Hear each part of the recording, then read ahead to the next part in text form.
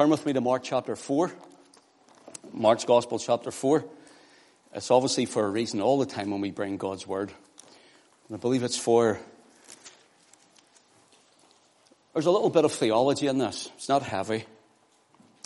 There's a little bit of looking at the Scriptures and seeing the wonder of Christ and everything. There's a little bit of instruction. And there's a little bit also of devotion. So let's look at Mark's Gospel chapter 4, verse 35, please. And the same day, when the even was come, he saith unto them, let us pass over unto the other side. And when they had sent away the multitude, they took him even as he was in the ship, and there were also with him other little ships. Mark that. With him also other little ships. There arose a great storm of wind, and the waves beat into the ship, so that it was now full. But he was in the hinder part of the ship, asleep on a pillow, and they awake him and say unto him, Master, carest thou not that we perish? And he arose and rebuked the wind, and said unto the sea, Peace, be still. And the wind ceased, and there was a great calm. And he said unto them, Why are ye so fearful? How is it that ye have no faith? And they feared exceedingly, and said one to another, What manner of man is this, that even the wind and the sea obey him? Let's pray. Father, we thank you this morning, even in our prayer meeting before this service. Again, as always, we ask you to come and to mark it with your presence. And in your faithfulness, you've done it again. So, Father, we now ask you to take your own word. Holy Spirit, take it and wing it to every heart. And Lord, you speak. You speak as you deem fit to speak. For salvation is of the Lord. And we're kept, Lord, by you. We're kept, Lord, in all of our ways by you. And we thank you for your great grace and your mercy. We thank you, Father, for who you are. Glorify your Son, we pray. In his name we ask it this morning. Amen.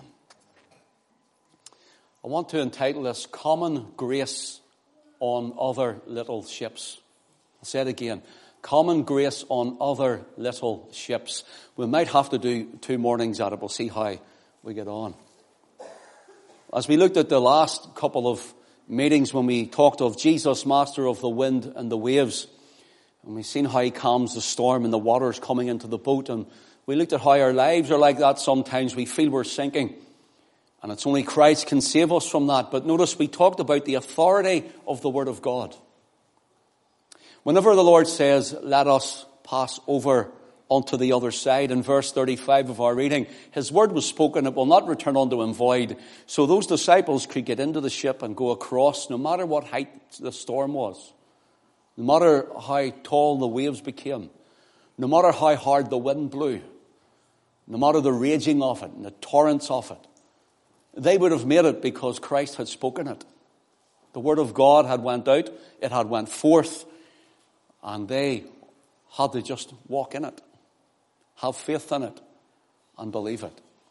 But we know, being humans ourselves, things may fear us, things may come against us, and our faith may become very little, and the fear might become very great. And we looked at how the Lord came and stilled the waves, or the wind and the waves, and as he spoke to them, peace be still, and of course it was calmed. But this morning I want to look at other little ships. Notice what it says here in verse 36.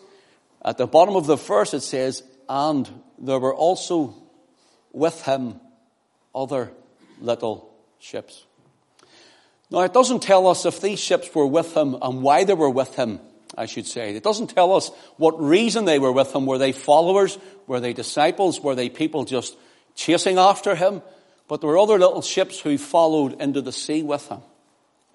We aren't told when he comes to the other side of the Sea of Galilee, or the Lake of Gennesaret as it's called sometimes. We aren't told that when they come there that they're there. We aren't told that they make it, if you want. We aren't told of, do they turn back again when the storm comes? We aren't told anything, but I would say that if they were to sink, I'm sure the Holy Spirit would have marked it that those ships would sink. So we don't know what happened to them. But this is something that we must look at, these other little ships. Maybe they were followers of Christ, or maybe they were the ones who eventually would leave him when he started to give them hard teaching. And that's what happens sometimes when the Lord starts laying things on people's lives and in their hearts. This saying is too hard for us, they said. Who can hear it? And they start to go away from him when he starts talking about eating his flesh and drinking his blood. And he's speaking it in the spirit, not literally.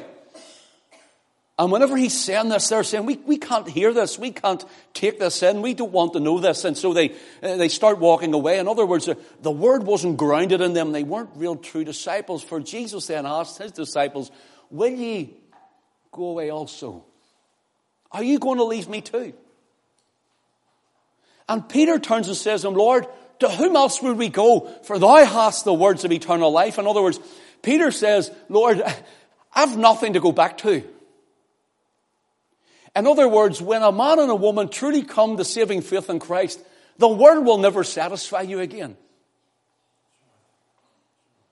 The world will never satisfy you. You'll never be happy in the world. And I remember when I was in the world and doing all the things of the world, I often thought that if I was ever a Christian, which I thought I would never be a Christian, but I thought if I became a Christian, well, I would only hanker for these things every moment of every day and I would fail all the time. But really that wasn't the case. Christ changes the nature. Christ changes the desire. Christ puts his spirit within you and he gives you the grace and he keeps you every day. Yes, there's temptation, and yes, there's trial, and yes, there's turbulence, and yes, there's trouble.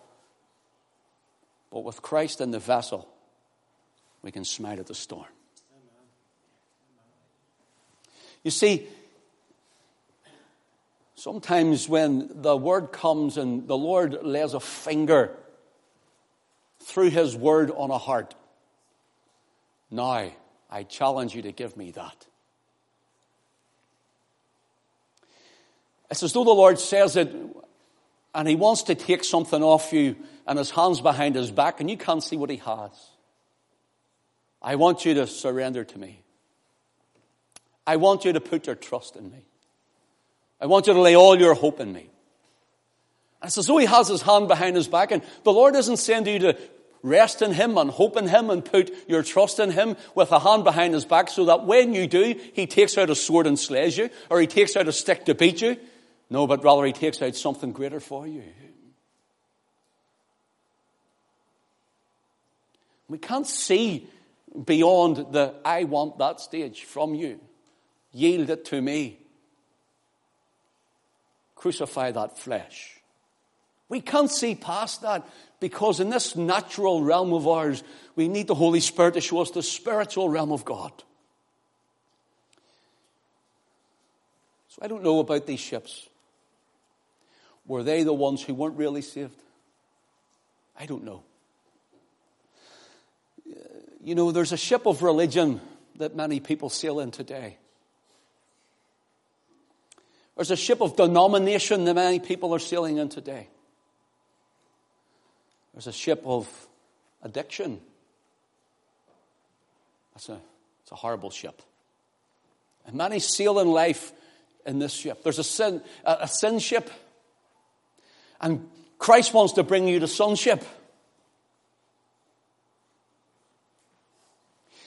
There's a ship of the backslidden church.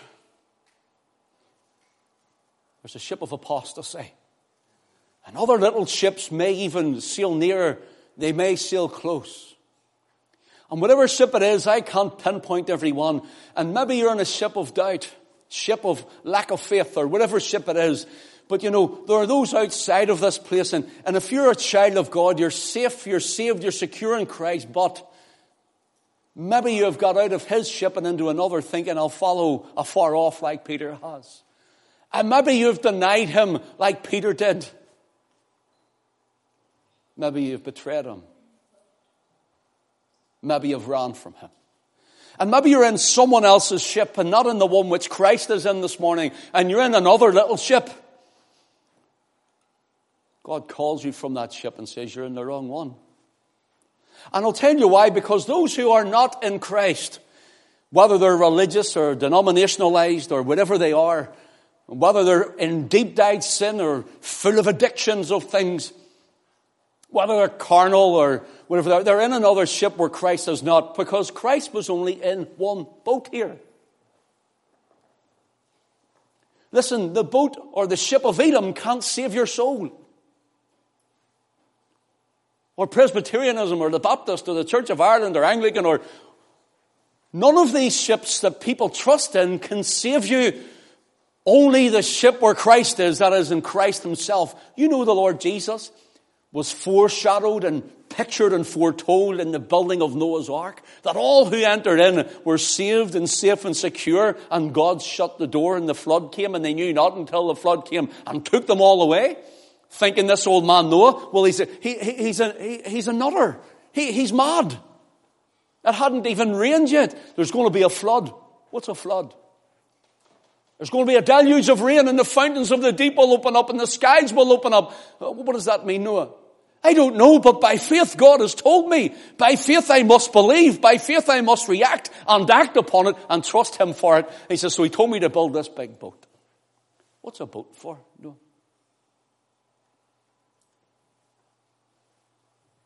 And the rains came. And only those who were in the ark, Noah, his sons and their wives and the animals there, were saved. Are you in the good ship Christ Jesus this morning? And maybe you're a believer who stepped onto the wrong ship.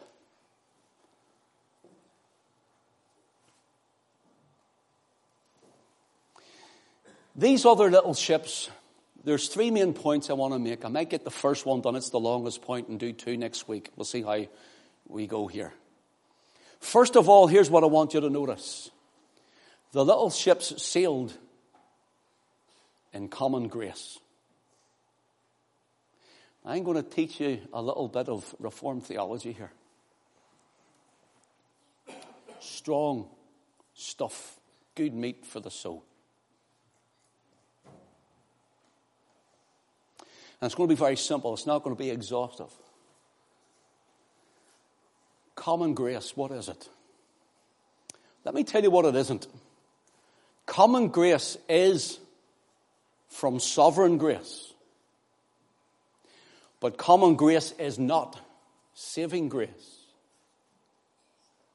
Some reformers called it special grace, saving grace. Some reformers, especially the Dutch ones, called sovereign grace, or rather common grace, they called it general grace.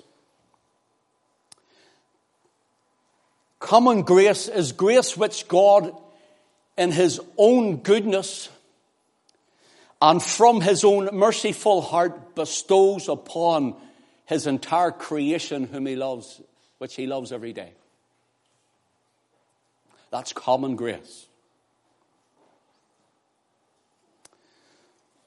One would think that if we understood common grace, it would show the sinner their need of a Savior, or the Christian the need to praise, or to trust. One would think that common grace would show the sinner a great and a loving Creator, and so in turn they would see their provider, their supplier, and their need of him, because he is the one whom every thing he supplies by his hand. And with a grateful heart and with a thankful heart, that they would turn to the living God and trust in him, hearing the gospel of his Son, the Lord Jesus Christ. But common grace never really, usually seems to work like that. You need saving grace, special grace. Let me give you an example of what I mean. The people outside of here today, getting on their day and daily duties, and maybe the best of people, the nicest of people, the most helpful people that you'll ever meet, but not knowing Christ, they're in a different ship. They're in another little ship. Maybe religious people, maybe they'll go to church on a Sunday morning and they'll go through the ritual and the ceremony of it, but their heart's far from Jesus. They don't know him in a personal manner nor a personal fashion as their personal Saviour. It's just religion. There are ministers like that. There are people that go to the Catholic Church like that, week after week after week, and they're in another little ship. They're not in the ship where Christ is. They're not in the ark of God. But notice this. There are people out there, and today the sun is shining. Praise God for the sun shining in Northern Ireland, eh? Praise the Lord. You may get out in the sun during the afternoon and be back here at 6 o'clock because I think it's going to rain at 6 o'clock. You know the Irishman in the sun and his tan is from there to there, isn't it? And on his face and a V there at the shirt. And his lower legs, well, if he has his shorts on, or his trousers rolled up.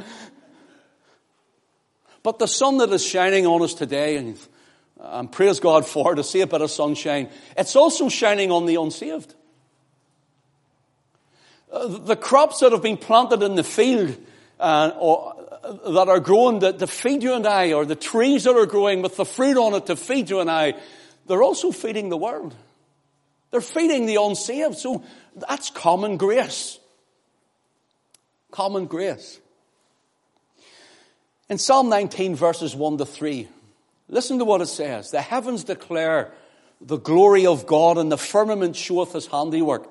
Day unto day their speech, and night unto night showeth knowledge. Verse 3 says, there is no speech nor language where their voice is not heard. In other words, when it's daytime here, it's nighttime in Australia. We have people who listen to us from Australia. Good evening.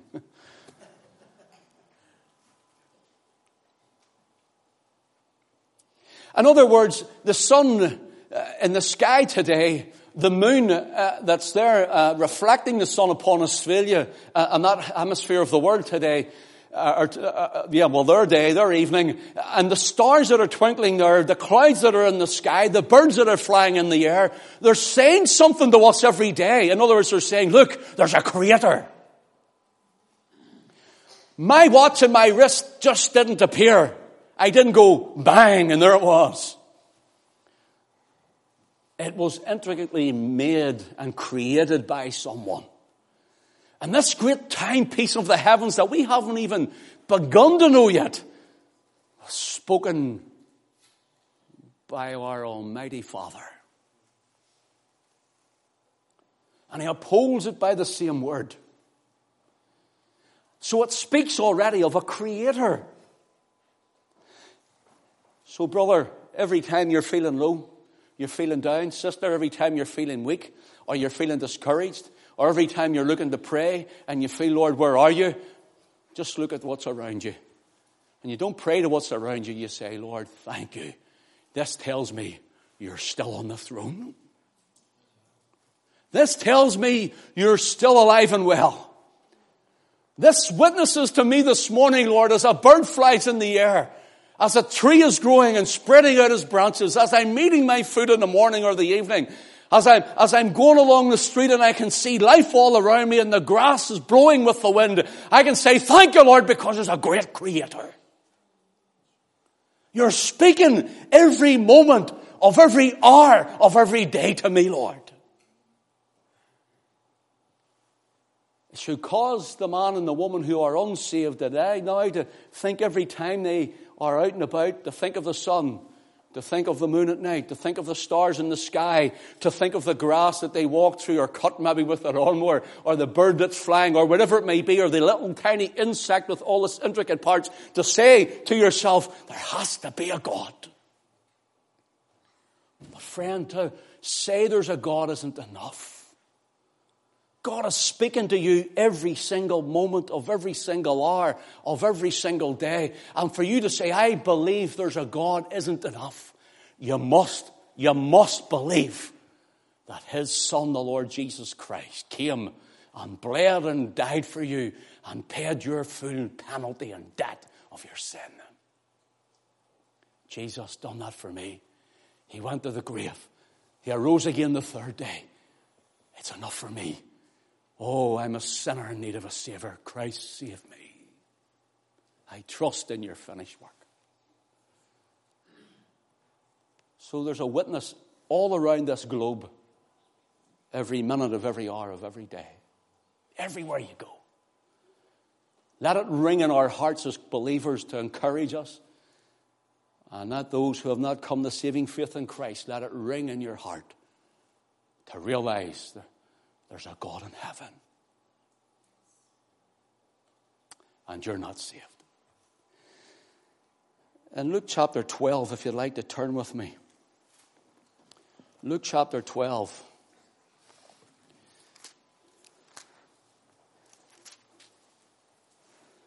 We all know this story well. If you let your eye run down to verse 16.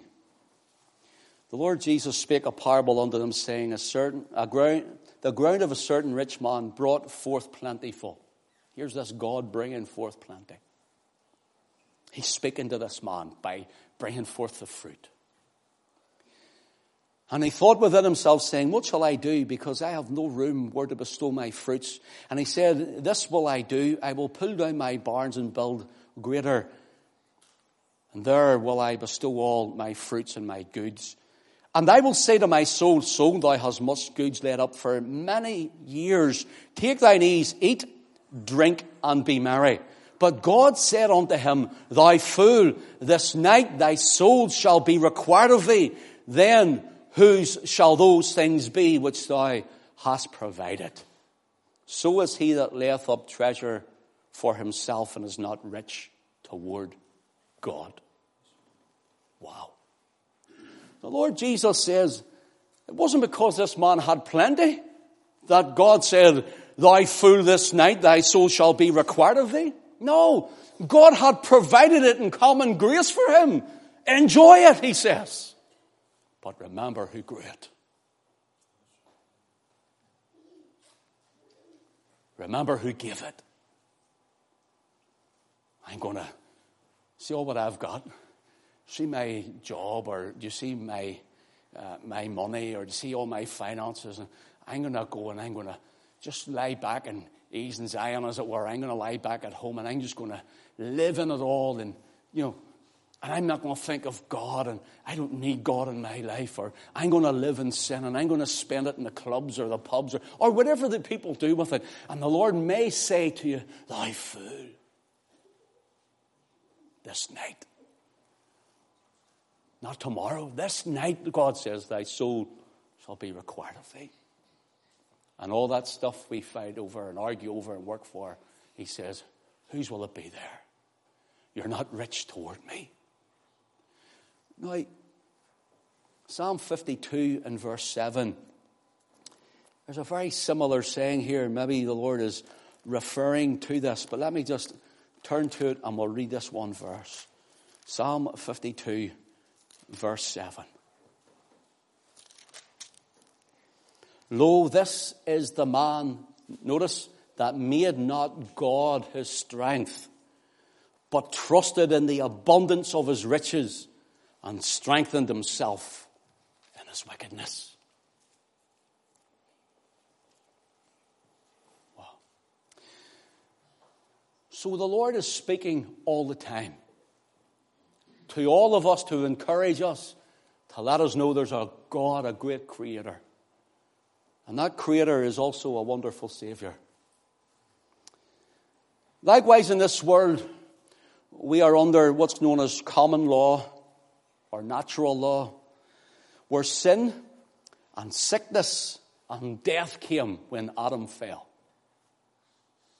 Now, you need to stay with me here. That's why Christ came, to take our sin, to take our sickness and bear them on the tree. That's why he came and bled and died, that you and I might live before him. And notice this. You will not turn to it, but in Genesis 19 we're told of the story of God sending the angels to Sodom and Gomorrah, the cities of wickedness, before God would destroy them. And he delivers Lot out of the city. And we know the story. His daughters come with him, and his wife turns back and is turned to a pillar of salt. She hankered for Sodom. In fact, she was probably from that area. But notice this. Peter mentions it in 2 Peter chapter 2 and in verse 7. He says of God, and delivered just Lot, vexed with the filthy conversation of the wicked. Now this is important. Notice, and delivered a just Lot. Not that he delivered Lot only. That's not what it means here. Because he delivered his daughters too. It means the word here for just is the word for righteous. Now Lot was in Sodom. Lot sat in the gate of Sodom. It means that Lot was on the city council, if you want, of Sodom. And it says that Lot was vexed. The idea here is he was tortured. He was tortured by the filthy conversation or the filthiness and the vileness of their lifestyle. Lot, why did you stay there? You see, I don't know why he stayed there, but in God's providence and sovereignty, we must leave those things to him. But here's one thing, brother. There's places that Christians stay, and they don't need to stay there. Christians stay in bitterness sometimes. You don't need to stay there. They stay in hurt, and you don't need to stay there. They stay in unforgiveness, and you don't need to stay there. They stay and they're down, and they feel dejected, and you don't need to stay there. And they go into another little ship in the sin and addiction of other ships. And they want to sail with them, but we're not part of them. And you know, the Lord says, if you have been saved, that you're still like just Lot. You mightn't like it and say, oh, I know I shouldn't be here. I'm in the world and I know Christ is calling me. And I know I shouldn't be here. You see, you'll never be satisfied if you've tasted of Christ and went back to the world. You'll never be satisfied. And I don't know how this works, but just or righteous Lot, he was awash. He was infiltrated. He was overcome. You know when you go to work and you're working with a bunch of guys and their language is a bit to be desired and they're cursing and swearing and you feel polluted with it. And you can't wait till lunchtime. Well, that's what I used to do. Wait at lunchtime and get the Bible out. And I used to go and sit and read my Bible at lunchtime to wash my mind again. Sit and pray. Imagine living in this place, Sodom and Gomorrah. And listen, brothers and sisters, you're now living in Sodom and Gomorrah.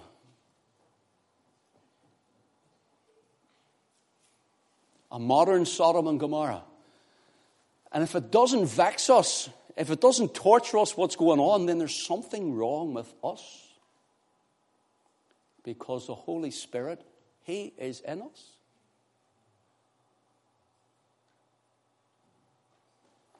You know why it's called the Holy Spirit? Because He's holy. Because He's holy.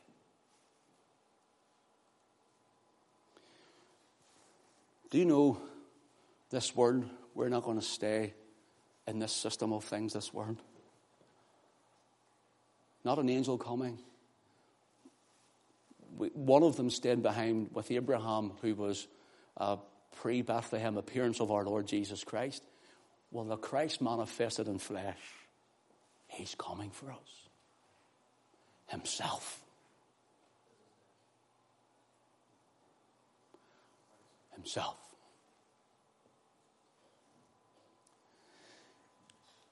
So I want to look at these other little ships, for the word just here is very important.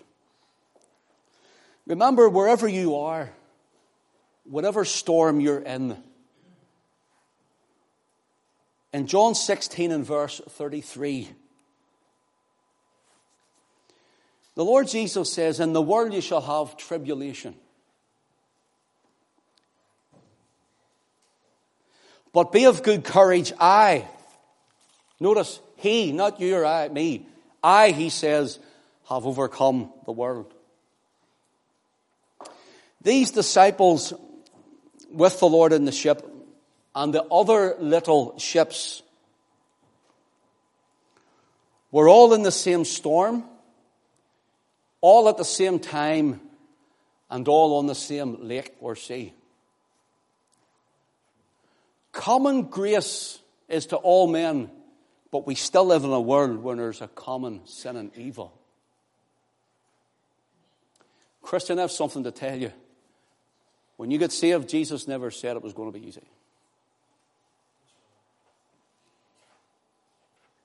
He says you'll be victorious.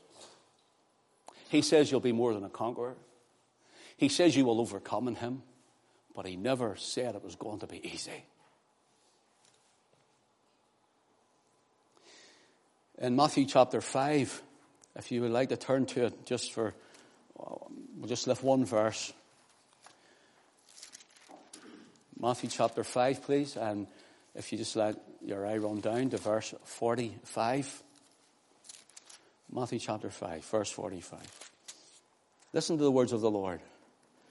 That ye may be the children of your Father which is in heaven. Notice, for he maketh the sun to rise on the evil and on the good, and sendeth rain on the just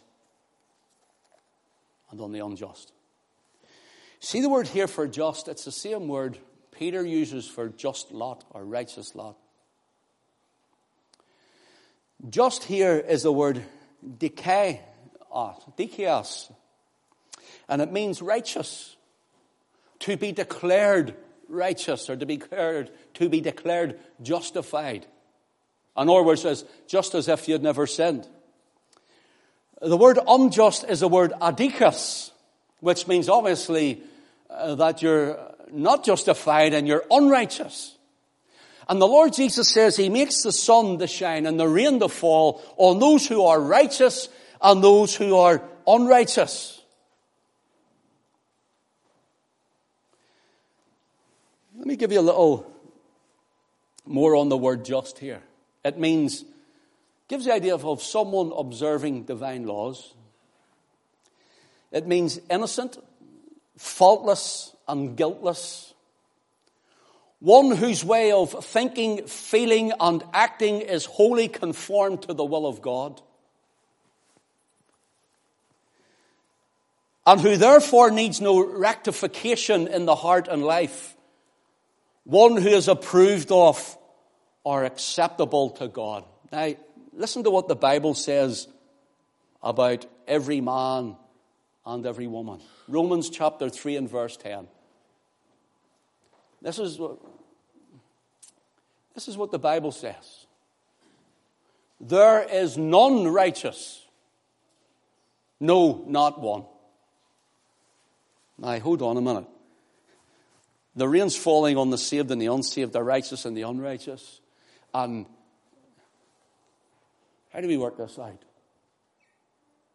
Because when Christ comes back in Revelation 22, I think it's verse 11, he says, let him that is righteous be righteous still. Or just be just still. It's the word righteous. Or him that is unjust or unrighteous, he'll be unrighteous still. In other words, I'll find you in that state and I'll judge you in that state. So if we're all unrighteous, in other words, it says here, there is none righteous, no, not one. What do we do? The word dikaios can only speak and does only speak of one person, the Lord Jesus Christ. He is the only righteous one. But when you and I are in the same ship as him, as it were, when you and I have received him at Calvary, when you and I have trusted in his blood, when you and I are putting our full hope and eternal security and welfare in Christ, when you and I rest our all in him, no matter the depths of our life's sin, when we say, I see I'm a sinner and I am unrighteous, I'm unjust, and I'm living in common grace, but I want to live in special grace. Saving grace. I'll put my trust in Christ. Then you realize that you get into the ship where Christ says, let us pass over and go to the other side. It's his word. It's his way. It's his saying. It's putting your trust in him and him alone. A few verses and I'm finished this morning. We'll do another one next week. Notice this. And Acts 24 and verse 15 tells us there's the resurrection of the dead, both of the just and the unjust. The righteous and the unrighteous, when we will stand before God. So, where would you stand? Oh, well, I've let the Lord down. Listen, we all let the Lord down. If for someone here you have never let the Lord down as a Christian, would you raise your hand? Good. None of us has raised a hand. Every one of us let him down. That's why we live in grace. Grace. Romans 5 and 19 says, for by one man's disobedience, talking about Adam, many were made sinners, so by the obedience of one, the Lord Jesus, shall many be made righteous. The word there for disobedience means failing to listen when God was speaking. Adam, of all the trees you may take of the garden, of the tree of knowledge of good and evil, it's in the midst of the garden, thou shalt not eatest thereof, for the day thou eatest thereof, thou shalt surely die. And Adam and Eve went and they ate of it, and death came, sin came, sickness came. Jesus comes, and the word therefore, by one man's obedience shall many be made righteous, shall many be made dikaios.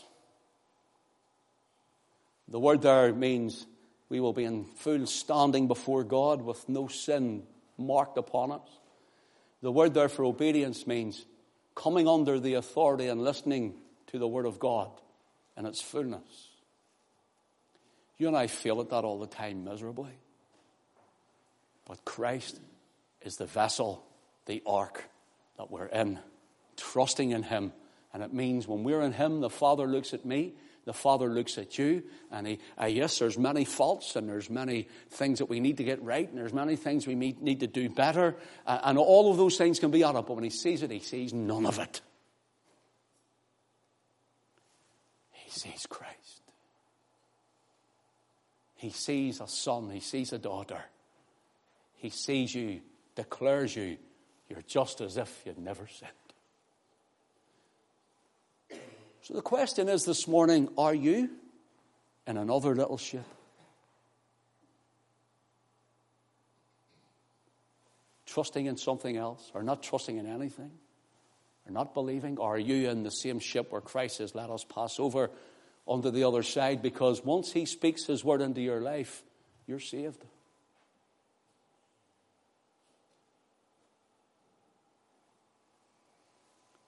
And a man and a woman, as soon as you and I came to Christ, and whenever we nailed our colours to the mast, as it were, and received him at the repentance of our sin, when we bowed the knee before him and proclaimed him as our Saviour, as our Lord and our God over all, and as soon as we did that in our lives, whatever place and point in time that was, let me tell you, brothers and sisters, as soon as you and I did that, the Word of God entered us, the Spirit of the Lord entered us.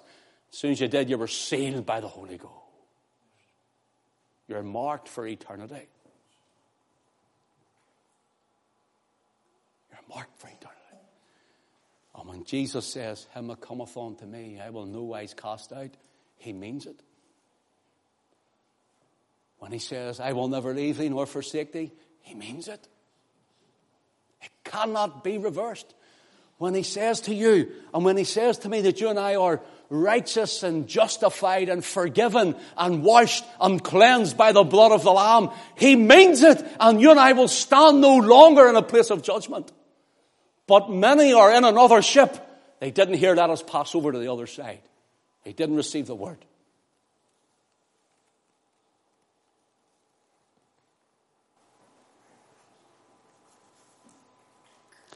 Hebrews 10 and 38 and Galatians 3 and verse 11